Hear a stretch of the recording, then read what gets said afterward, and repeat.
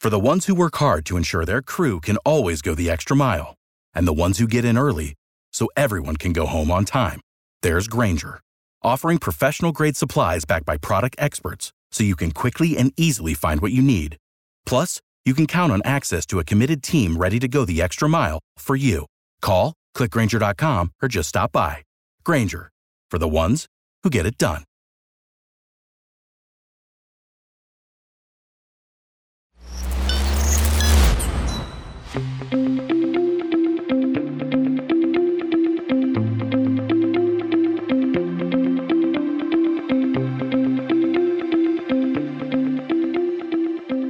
What is going on, everybody? Welcome into another edition of the Daily Energy News Beat stand-up here on this gorgeous Tuesday, December 20th, 2022. As always, I am your humble correspondent, Michael Tanner, coming to you from an undisclosed location here in Dallas, Texas, joined by the executive producer of the show, the purveyor of the show, and the director and publisher of the world's greatest website, EnergyNewsBeat.com, Stuart Turley. My man, how are we doing today? It's a beautiful day in the neighborhood, but I'm dressed today, for those that are listening on our podcast, in my Fetterman. I have a hoodie on, and I started putting that on earlier today, and I was cold. Well, let's hope that's the only thing that you're imitating of Fetterman today, or the show's going to be a disaster. We do have a great show for you guys lined up. Stu's going to start us off talking about EU nations agreeing on a temporary gas price cap. Oh, yikes. That seems spicy. He also is going to talk about how investors are ramping up pressure on big oil to set 2020 or 2030 climate targets. We'll also pop over to the Great Lakes to talk a little bit about grid and the grid and how better planning and transmission can also help with climate solutions. We'd be remiss if we didn't go over to California and talk about the key takeaways from their California offshore wind energy auction. We all know we've got some thoughts there. Oil price is fairly muted. We were up a little bit, currently trading about 75.91. Short-term weather models on nat gas turned extremely warm, so that's mainly due to the tumble there, but we will cover all that and a bag of chips, guys. But first, check us out online at quite possibly the world's greatest website, www.energynewsbeat.com. You know, I know coal might actually be a lucrative thing to get this Christmas, but if you don't want coal, you should go to energynewsbeat.com and download and check out all our stuff. All of the articles that Stu reads from this show are available there. It's the world's greatest website, and the more you go to it, good things will happen to us. All of the news and analysis you have comes there, and Stu does really a great job of making sure it's, in my opinion, again, the best energy site holistically, all the geopolitics, all of everything. Check us out, www.energynewsbeat.com. But enough of the pleasantries, Stu. Where do you like to begin? Hey, let's head around the corner here. First one up, EU countries agree to a price cap, gas price cap. I can't even say that real quick, to battle energy crisis. Okay, we had the price cap on oil just a little bit. And there's some quotes in here, Michael, that just absolutely cracked me up. And, we know sanctions don't work. Russia is now well over 40% of the energy that they ship out in natural gas and in oil. They're up from 37 on their GDP. Numbers are going to come through. They may even hit 42%. Sanctions don't work. Here we go. So here's what the actual price cap is. We got the EU Council said that the price cap will be activated if gas prices exceed 180 euros or 191 American dollars per megawatt hour, according to the Dutch tidal transfer facility, which is the primary European benchmark for 3 working days. And if they are 35 euros or $37 higher than the reference price for liquefied natural gas on the global markets in the same period, the price cap mechanism is set to take effect on February 15th, 2023, and will apply for 20 working days once activated. So now, you notice that's that a lot in there per megawatt hour. Holy smokes! That's thousands of dollars just to heat people's homes. How are they going to enforce that other than cut you off? Kind of like Seinfeld, the soup guy. No more soup for you.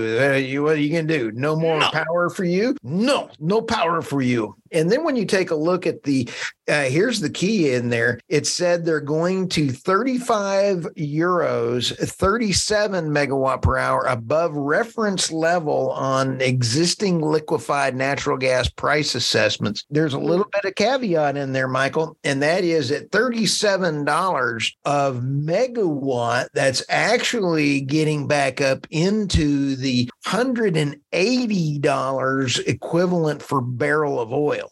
Wow. Now, I will say this. I got to fact check you a little bit.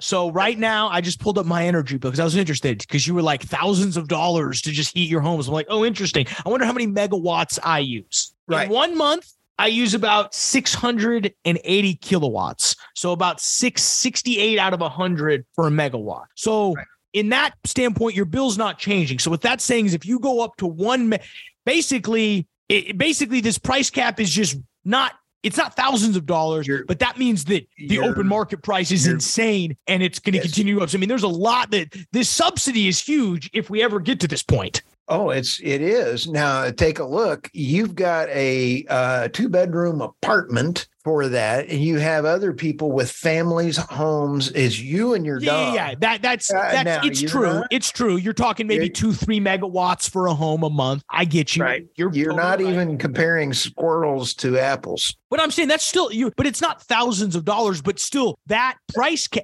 those costs for whatever, that $191 per 1 megawatt is not like super high. It's fairly like we're fairly close to that anyway. And we'll probably barrel through that in the winter just because of the way things are playing out. So this subsidy that's going to get rolled out is going to be huge. As you mentioned, inflation, it's not going to help. No. When you print that much money, Michael, it's going to hurt. I mean, it's going to be awful. In another quote in here, I thought it was funny. This one was a different article with the same topic. Quote, we have succeeded in finding an important agreement that will shield citizens from skyrocketing energy prices he's the Czech Minister of Industry and Trade. He also said, we will set realistic and effective mechanism, which includes necessary safeguards that will steer us from risk. And this one says it's $191 per megawatt hour. So anyway. Yeah. So, I mean, if you're a 2-bedroom home, you're using 2 megawatts a month. I mean, that's an expensive energy bill. I'm not saying it's not cheap at all. I do love this. This is quote, with such a mechanism in place, Europe will be better prepared for next winter season and for a new round of storage filling. Get this quote, which will be more challenging than it has been this year, according to the EU's Commissioner for Energy. They know. What do they know that we don't? Well, there's Irina Slav from Bulgaria wrote in oilprice.com the other day, I believe, that it was, oh, by the way, they're going to have a tough time filling up their supplies with LNG. So, the other article that also came out today was that Russia is now mad at Ukraine. Imagine that. But the pipeline going through Ukraine, they say they're not getting the gas to some of, it's not Bosnia, but it's one of the Russian people, one of the Russian countries. So they're going to shut gas off because Ukraine has been siphoning off that pipeline.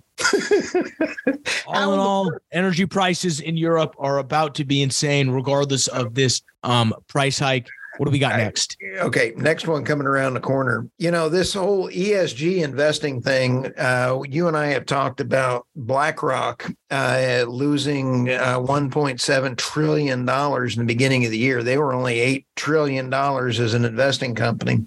Now, the activist group has a group of investors tabled resolutions that, Michael, they're trying to tell the oil companies that they have to set 2030 for greenhouse gas emissions, including those from fuel sold to customers, known as Scope 3 emissions. They have Scope 1, Scope 2. Scope 3 is you're responsible from the drill head all the way to the gasoline car. That is absolutely nuts. So here you go. So here's the actual definitions of Scope 1, Scope 2, Scope 3 emissions. Scope 1 emissions covers emissions from sources that an organization owns or controls directly. Right. And that makes sense. Right. Scope 2 emissions are emissions that a company that causes indirectly when the energy it purchases is used and produced. Scope 3 emissions. That would be encompasses emissions that are not produced by the company itself and are not the result of the activities from the assets owned or controlled by them, but those that are indirectly responsible for up and down its value chain. That's like Scope 2 Chevron being liable for the emissions that come out of your car. That's a Scope 3 emissions. Exactly. And really, if it doesn't fall within, and the other thing to include is that if your type emissions does not fall within either a Scope 1 or a Scope 2, it's automatically a Scope 3 emission. Exactly. And the refineries, if you lose control of it, you lose control of being able to affect any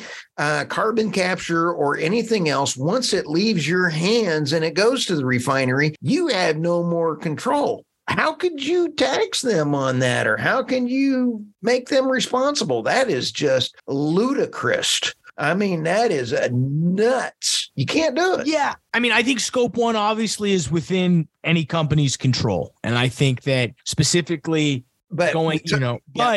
Michael, we talked about carbon credits so that you buy them yesterday. And yesterday, when we go in and say, hey, wait a minute, I'm going to go ahead and buy extra credits, and it turns it into a scam, Ponzi scheme, however you want to say it. And then they go ahead and do some more, and they just pay it out more. So this is going to be similar. How in the world can they enforce it? And they said they want to do it by 2050, but just to make sure they're on track, they want to enforce it by 2030. Well, that's exactly what. Yeah, I'm confused as far as how whoever came up with this does not understand how the world operates. Well, it's proxy season. So what this article is referring to as proxy season was coming up. We've mentioned, I think, occasionally about the company Strive Asset Management, who's a proxy investor, but would be a quote unquote anti-ESG activist investor. So sort of the other side of what we've seen. We've seen them have some success specifically with ExxonMobil and getting 2 new chairmen put on board. But what's coming up is investors who have certain levels of stakes in companies. I don't think necessarily anybody who just owns a single stock can put up a proxy, but I think you have to, I'm not quite sure what the rules are, but there's some threshold you have to own, and then you are allowed to submit proxies. And so what activist investors do is mainly wield their power through investing minority shares in companies and then submitting proxies in order to get company charters changed. We've talked about all of this on previous shows, but I think it's helpful to know that as we come into February, you're going to start seeing articles like this. And specifically, this is the time when activist investors come in and attempt to say, yo, Chevron, you need to write into your corporate charter that you're going to get rid of Scope 3 emissions by 2020 or 2030. Right. And, the only thing I'll say is, how do you get rid of Scope 3 emissions? And maybe somebody can educate me, email us, right into the show, please. And if you are to the email that doesn't exist. So if you actually figure out how to get a hold of us, more power to you. There will be a form on Energy Newsbeat at the top with a link to it. Go to energynewsbeat.com. I'll have a place in there to give show feedback. So now it exists. So let me know. Let me know feedback on like how you even handle Scope 3 emissions, because it's not within your direct control, nor is it's like 7 steps away from Kevin Bacon. It's really what it is. It's like at some point I'm not liable for what he does. I'm 7 steps away from him. So I do think it'll be very interesting to see how much of these proxies go through, but it's something we will be watching here shortly. What do you got next, Stu? Okay, coming around the corner, we've got 2 U.S. stories here, and that is the first one is titled Climate Solutions for Great Lakes Power Grid Include Better Planning and Transmission. The one thing, Michael, that this story really brings out is the fact that we have to have a solid grid in order to put renewables on them. And so the heat wave against some really cool quotes in here. Climate change is likely to increase these stresses. It was temperature extremes can disrupt all kinds of energy, including fossil fuel plants, at the same time increasing demand. The quote is in here from the Federal Energy Regulatory Commission: extreme heat and cold weather events are occurring with greater frequency and projected to occur. There's been climate change since the beginning of the earth. I don't know how to say that, but grid operators, if things like air conditioning load do not continue to climb, we're in a position to recognize it, whose territory covers 13 states. I just got tickled at this. They're trying to send a note that climate change has just now started. And it's going to be 1 degree up here on Thursday. 1 degree up here in Bear Country. Yeah, I'm getting out of Texas. I'm heading back home to Denver a day early because of that. But I mean, what this article just shows, in my opinion, is how fragile the grid really is. And the how grid is fragile. And you and I both know we need renewables, we need solar, we need wind, but we need nuclear, we need natural gas, we need them all, and the grid will not support the renewables. Michael, there's another: preventing blackouts is a economic and justice issue. I agree, but they say in here 1,300 heat-related deaths each year. I'm going to call hoo-ha on this. They had more people that died from COVID that they even had the guy, Michael, do you remember when the guy was on a motorcycle and he hit a tree? He died from COVID. How do you put this 1,300 heat-related deaths in here? I'm not going to believe it. Yeah, I mean, I think I agree with you on some level that, because it's clear on COVID, they were marking anybody who just showed up with a broken leg. That dude had COVID. Like, that's clear. We know that. In this case, maybe I don't know. I mean, you're probably right. I think it's a lot easier to, I would say, figure out if somebody died of the cold versus more people die from cold than they do the heat. FERC will decide whether or not they need to do that. That's the proposed rules in the American Electric Reliability Council. And there's some more other stuff, fun stuff there. But let's finish with this one. And I love how I love how there's the word reliability in there. It's almost like the perfect troll. It's the perfect troll, because our grid is anything but reliable. No, and in fact, we're going to go talk about this one now. We're going to my favorite country, California. And when you proceed with caution, key takeaways from California's first offshore wind energy auction. And so when you take a look at the first offshore lease by the Bureau of Ocean Energy Management in the Pacific, this is really pretty cool, but the lease is 370,000 acres off of the coast of Central and North. BOEM estimates it could generate 4.6 gigawatts of offshore energy on an average cost of $2,028 per share just for lease. I wonder per acre. Excuse me. Yeah, per acre. That's a lot. And when you sit back in the Carolinas was 8,951. So in the words of Doc from Back to the Future, 4.6 gigawatts of offshore energy is not going to be plugged into the California grid very easily at all. No. So the price for this is going to be astronomical. And Michael, let's put it down here right now. We're going to put it in the show notes. I don't know that this thing is even going to be completed because of the rising costs that are being associated with wind energy and the unreliability due to the designs of the grids. Does that make sense? Just Google offshore. If you're at a computer, Google offshore wind farms. They're ugly. Well, how are they more and less of an eyesore than oil and gas? How? I mean, obviously there's the whole carbon issue, but they're just ugly. I'm looking at the cover photo you've got, and it's like, that's what we're going to do to our oceans? You know, that's what New York wants. I mean, they got 8,000 an acre in New York and New Jersey, this article points out. You're telling me really people in New York want to look at that? I mean, I guess, God bless. I think they're ugly, but hey, you remember, I wouldn't pay a dime for an offshore wind lease. Do you remember Ted Kennedy? He had Yeah, you're a little young, but there was some offshore wind that they were trying to put out there right outside of him back up east, and he's a NIMBY, not in my backyard. Yeah, no kidding. I mean, that's how a lot of this stuff is. I'm just going to be very interested to see in 20 years, looking back at all of this offshore wind. I think we're going to be like, we just created one of the largest eyesores of all time. But hey, if it works at emissions, it works at emissions. So what else do you got, Stu? Is that it?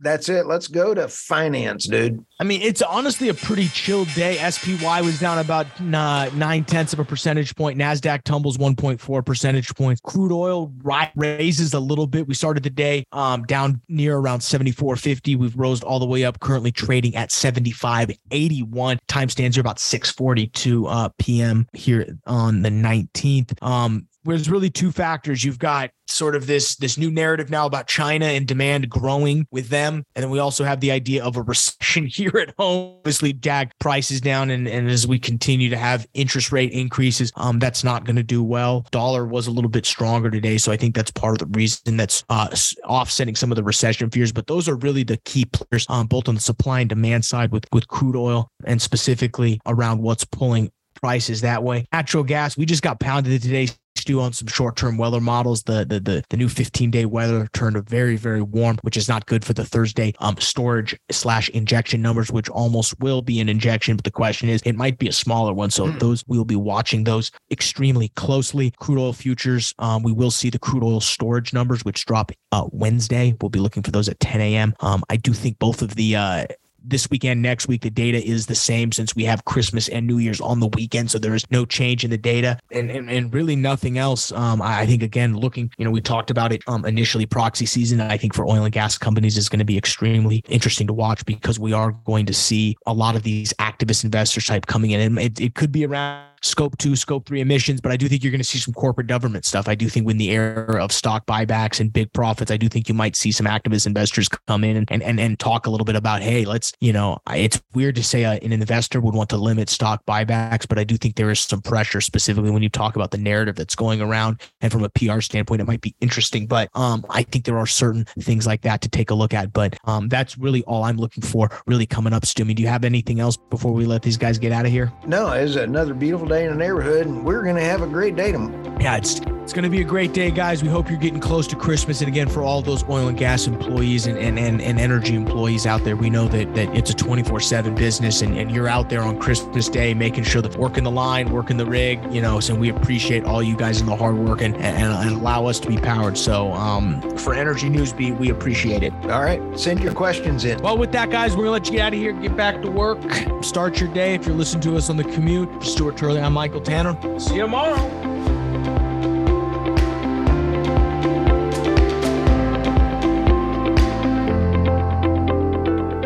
Today's episode of the Energy Newsbeat podcast is brought to you by Enverus. The energy industry faces massive challenges every day, and the events over the last 2 years have caused huge disruptions like never before. Companies in the energy industry need actionable intelligence and a single source of truth that brings all the data together. Enverus is the energy specialized technology partner that provides intelligent connections for a global energy ecosystem. Only Enverus has the analytics, people, experience, and industry scope to connect the right data and information in the right way to discover missed opportunities and deliver fast outcomes. Find out more at Enverus.com. That's ENVERUS.com.